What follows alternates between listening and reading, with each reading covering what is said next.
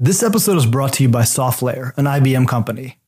If you're an entrepreneur, SoftLayer has created an incredible program just for you. It's called Catalyst. Catalyst offers amazing perks to you and your company, including credits to use their servers, mentorship, connections, and marketing support. To find out more, visit softlayer.com/catalyst.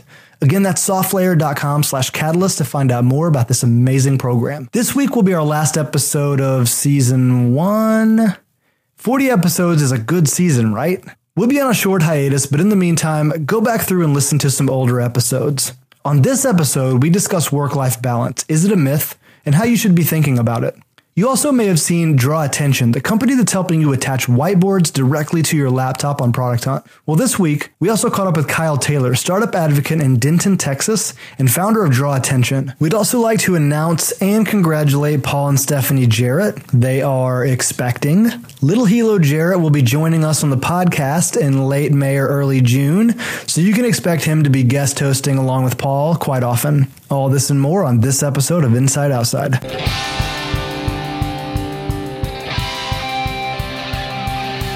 Running a startup is hard. Running one outside the valley is even harder. Inside Outside is a podcast for inside access to startups outside the valley. Each week, we'll bring you real insights, raw stories, and tactical advice from founders and startup teams around the country. Let's get started. Hey everybody, and welcome to this episode of Inside Outside. You're looking to startups outside Silicon Valley. My name is Matt Boyd. I'm Brian Ardinger. My name is Paul Jarrett. How's it going this week, fellas? Good week? It's a new year. It is a new year. 2016 is it. The first episode of 2016. I'm pretty pumped about that. Although I think technically this will come out after New Year's Eve. You sound super excited, Matt Boyd. I am super excited. Super duper excited. I put the duper in there. Put the duper next to the super.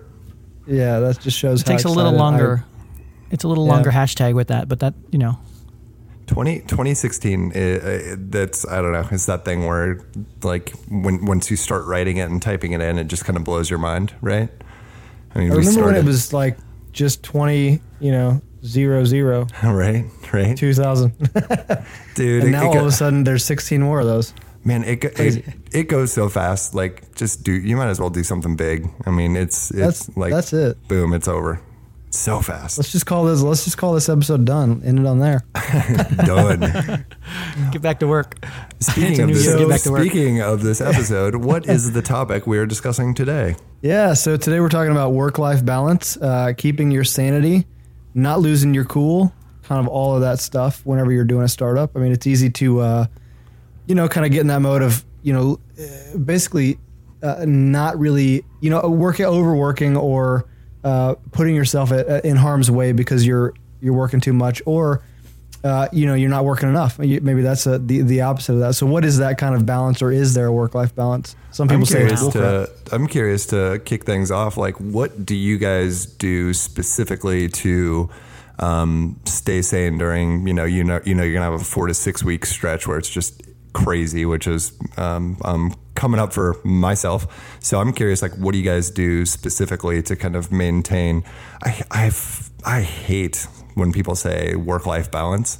I don't know why. I think it's like make believe, or maybe because it's just different for everybody. It's not cookie cutter for everybody. But I'm curious what you guys do specifically to keep your sanity during crazy stretches of busyness. Well, personally, I think that work-life balance is kind of a term, created by people who hate working. So maybe that's the way I hate it. So that they, work-life balance, that term is thrown around, but in reality, it's meant to kind of put things in perspective and truly make sure that you're working within a healthy kind of, boundary, if that is even a thing. But I think for me, if I'm doing work that I truly, truly love, then I'm kind of filling the gaps. Like I'm working, whenever I can get time because I'm passionate about what I'm doing. So it doesn't even feel like work. And I think that's probably the balance that, you need to find. Moreover, it's not really a time management situation for me, but it's more just finding the work that I love doing. So focus on focus on things that you love doing.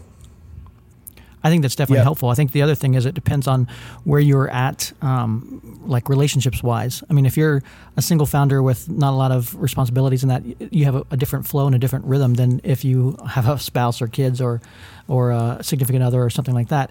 That I think that does change the dynamics a little bit, and you've got to change your workflow a little bit, or at least the communication around that, to make adjustments occasionally. I think it's both a positive and negative. So sometimes when you have a lot of extra responsibilities, family-wise or whatever, it's a positive from the standpoint, I think it focuses you a little bit more and focuses you to have priorities and to prioritize a little bit more effectively than you would if you're, just a single guy and trying to figure it out, and like you have a little bit more flex time. More flex time to do what you're doing. As soon as you add another partner into that mix, it changes the dynamics, and I think you have to be a little bit more focused about your priorities. Right. I guess I lost my. I was going to kind of go back to what Matt said, and I think even when you try to focus on the things that you love, a lot of times, I mean, there's plenty of times when you have to do things that you totally despise doing, right? Because I'm sure a lot of people hearing that are like, oh, it's easy. There's a misperception maybe of like, oh, if you're the founder, like you get to focus on what you love and focus on product. And I can promise you that is not the case. There are so many things that I thought that I would never have to do that I have to do that are just absolute soul-sucking drain. And I think also, anytime a company is kind of growing and scaling up, like the building and the front end, I mean, that's really fun and exciting. But when you start to scale and you have to put processes in place, a lot of people have to get used to kind of doing the repetitive thing over. And we always say at Bulu Box, well, like that's why you receive a paycheck. Like it sounds so simple, but too many times people complain about, oh, I have to do this thing over and over. And it's like, well, yeah, that's why you get paid. So I think, too many times it sounds nice to say, I'm going to focus on just what I love. But in reality, a lot of times you have to do a lot of things that are not fun. Fundraising. Excuse me. I was going to say, I'll tell you over the last, it's been about 4 years now, which is insane since we started Bulu Box. And I feel like I've kind of been on all different sides of, putting in insane amount of work and then trying to find that quote unquote balance. And I remember one time I read, that business pornography material like Inc.com, all those articles that tell you exactly what you want to hear. For the love of God, will people quit believing everything they read online? But the business porn was, there was some founder and it was like the first half of my day I do this, and then the second half I do this, and then Tuesdays I do this the first half. Like it was perfectly cut up into like what parts of the business they focused on. That was like the hardest week of work in my entire life, like trying to break it up like that. And I think personally what I've found is, and it sounds so simple, but it's actually really difficult, is kind of listening to yourself, like listening to what you're, the same way when you work out, you kind of, as you get older, you need to listen to your body. Do your knees hurt? Does a certain workout not feel right? Kind of the no pain, no gain mentality is a thing of the past when it comes to working out. And I think that's a little bit the can be applied somewhat to your working as well. I'm like trying not to say work-life balance, damn it. But that same kind of mentality can be applied. You can only make so many decisions per day. You can only make X amount of stressful, situations, handle so many, and you need to listen to yourself and listen to your thoughts and listen to kind of that inner voice. And, when you're at that point where you're about to, pop off or make some bad decisions, like it's time to step away. And I think that's something that can probably only be learned over time, mentally, the same way that working out can be physically. I'm happy to say that I thought the first 2 years I was like, man, I can't keep up this pace and this is insane. And how am I ever going to do this? But I'm happy to say, like, now that I'm on the other side, it's a bit of the new normal and I'm okay with it. And I'm glad that I do it.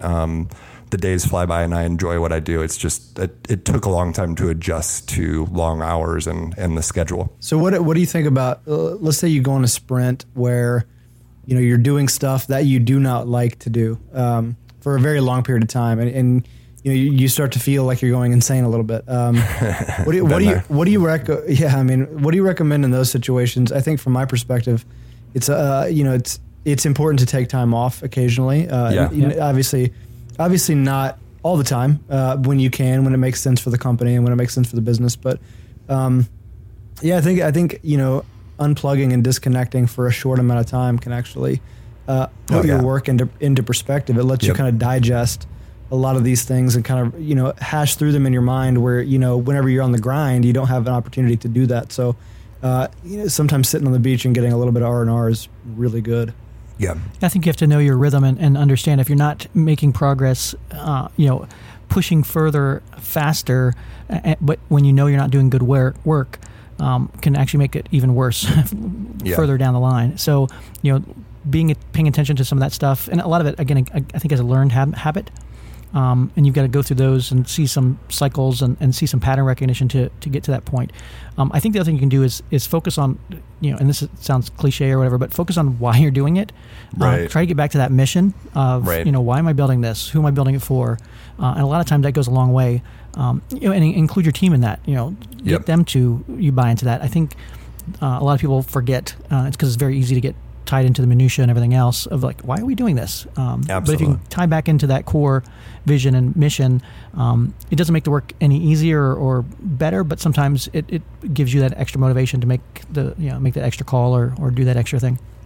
What are some reasons? I was going to add to that. I tend to, when I have that stretch that I know, certain things are going to go on and I'm not going to enjoy the projects or whatever that I'm doing. I find myself really focusing on what I can control. And again, that sounds simple, but man, if you know that it's just going to be a grind for, 4, 6, 8 weeks, if you really start to hyper focus on the simple things like nutrition and sleep and water and, exercise. I probably exercise more when I have those situations coming up because it's something that I can control and I can feel better. And those things all seem to help. And I also think people need to find somebody that they can confide in, right? And somebody that they can talk to and not complain, but just kind of say, here's what's going on. Because it feels better to kind of talk through somebody with that, but you need to be careful and not just complain about things and not become kind of like a brain drain on that person, right? Like kind of give and get and be open and trust that person.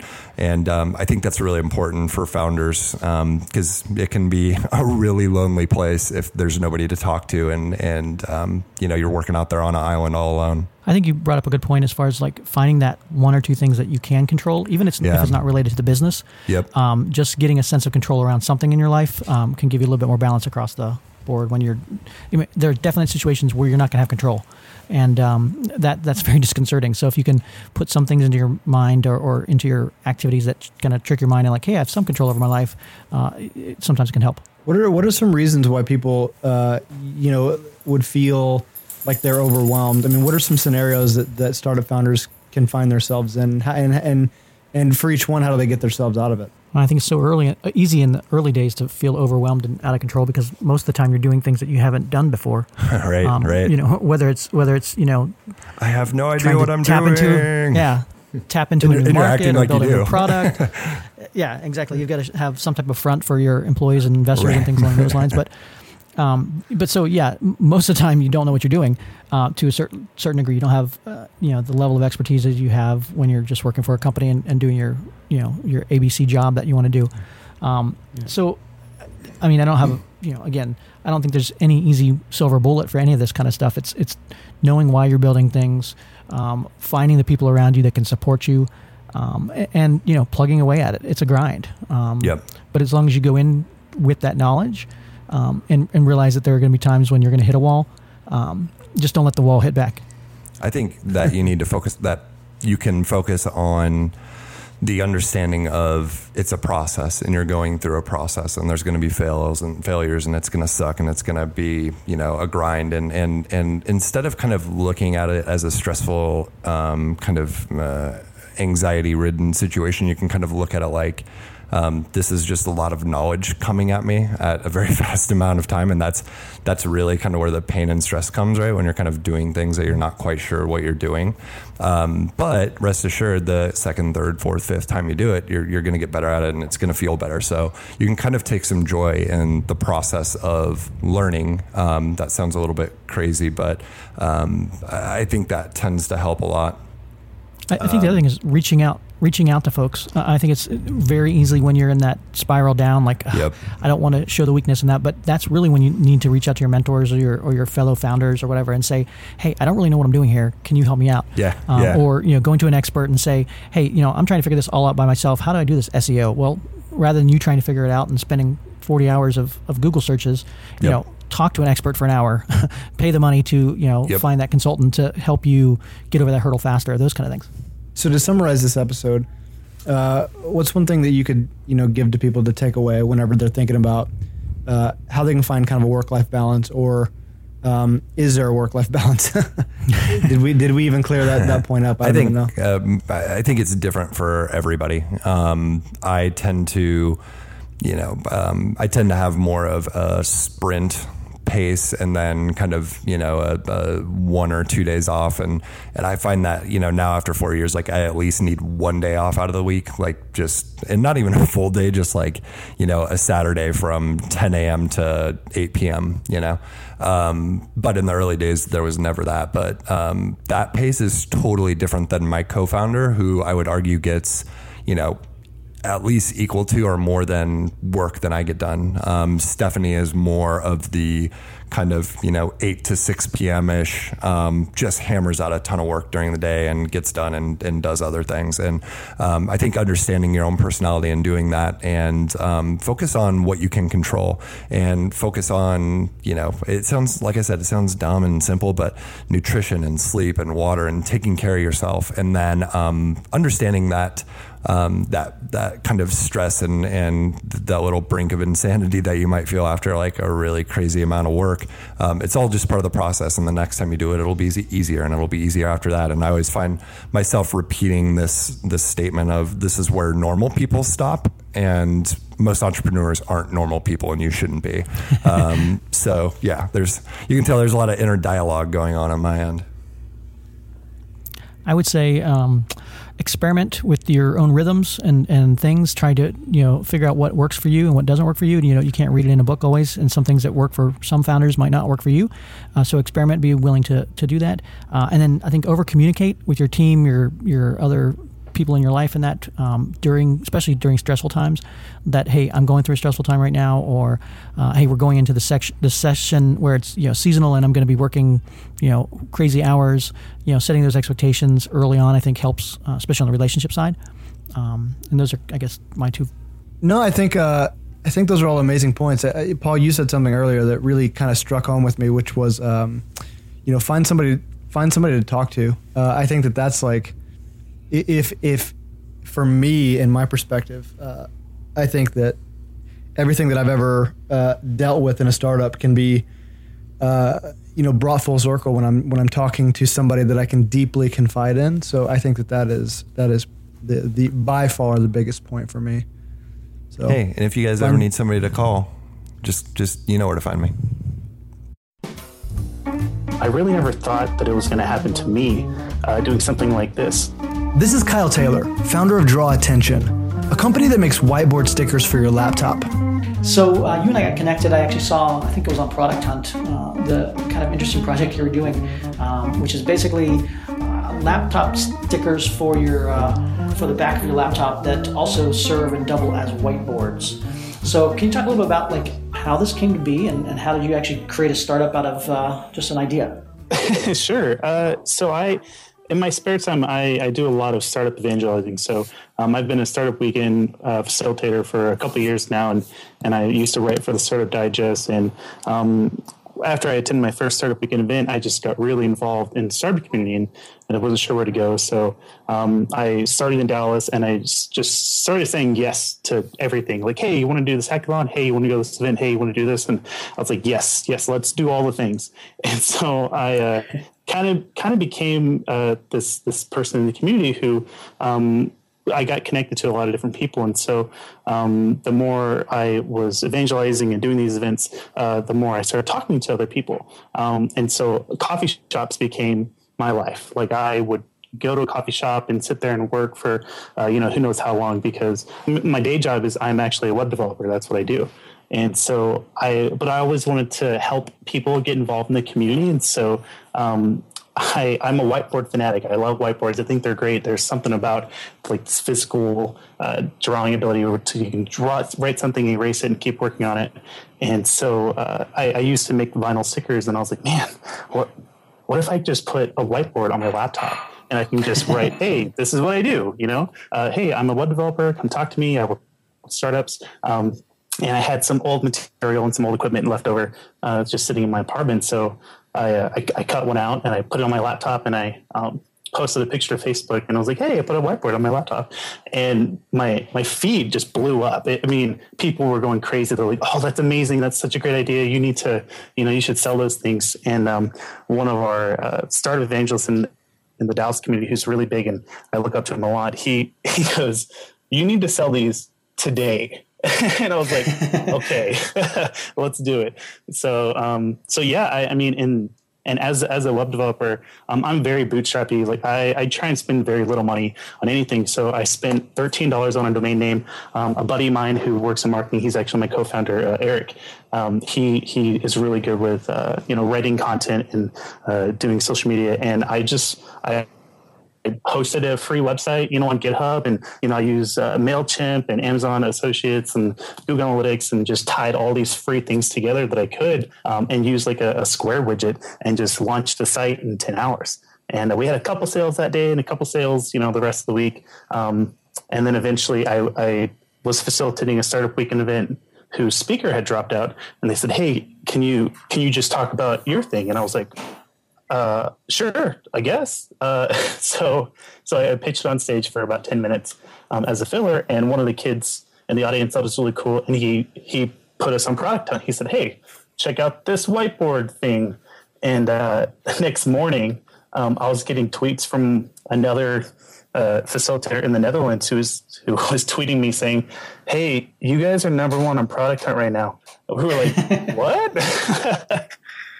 So, just from there, it just kind of snowballed into a bunch of other things, and we got a lot of press about it, but it was just really cool for us because we got to create this really interesting product out of nothing. And it just kind of evolved itself, marketing and publishing and sharing that way. So it's cool to see that you could start something on nothing virtually and get that much attention for it. So. Yeah, it's pretty cool. It's not often that you get kind of product market fit out of the get-go. Yeah. What do you think kind of contributed to the success of both the launch and just what resonated, do you think, with the product?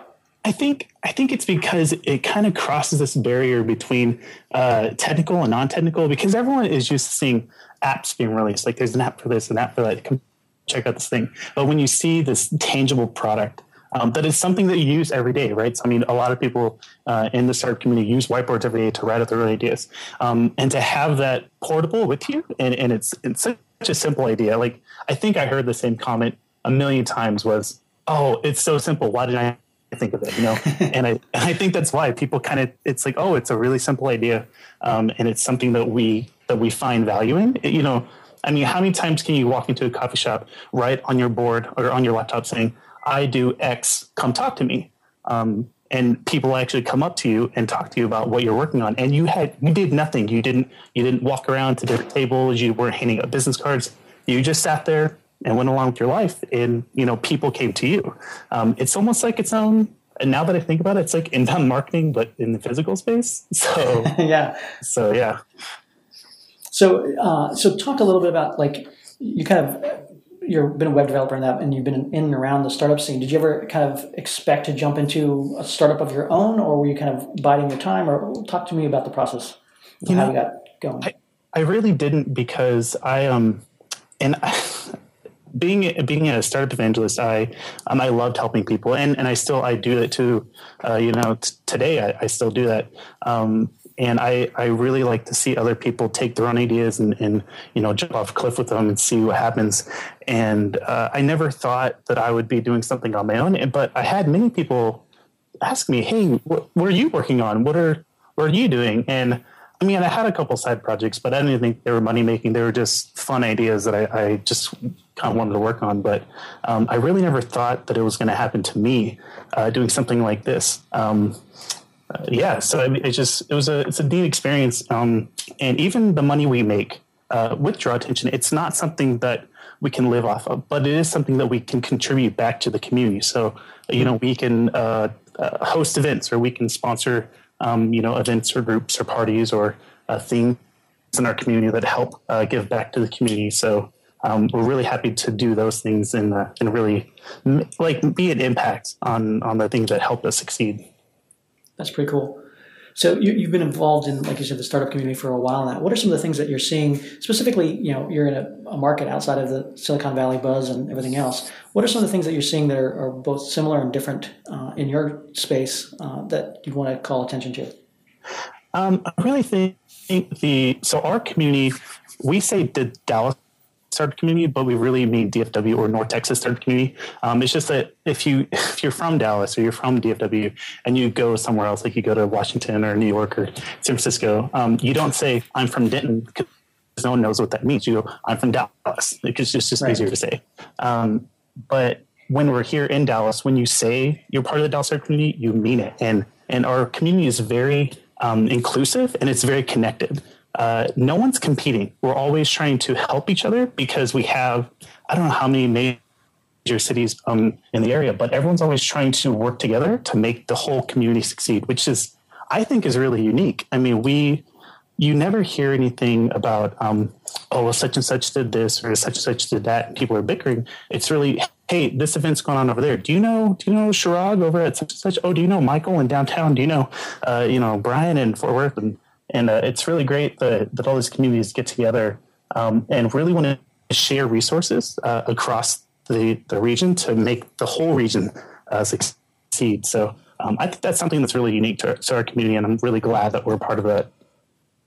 That's cool. Well, so talk to me a little bit about, so you said you've been around helping startups get going in that. What are some of the things that our audience, of people who are in a different community, could hints or tips for making that impact in their own community? I think the first step, everyone always asks me, they're like, hey, I didn't know this was happening. I mean, how do I get involved? And I just say, show up. I mean, just show up. That's the first step.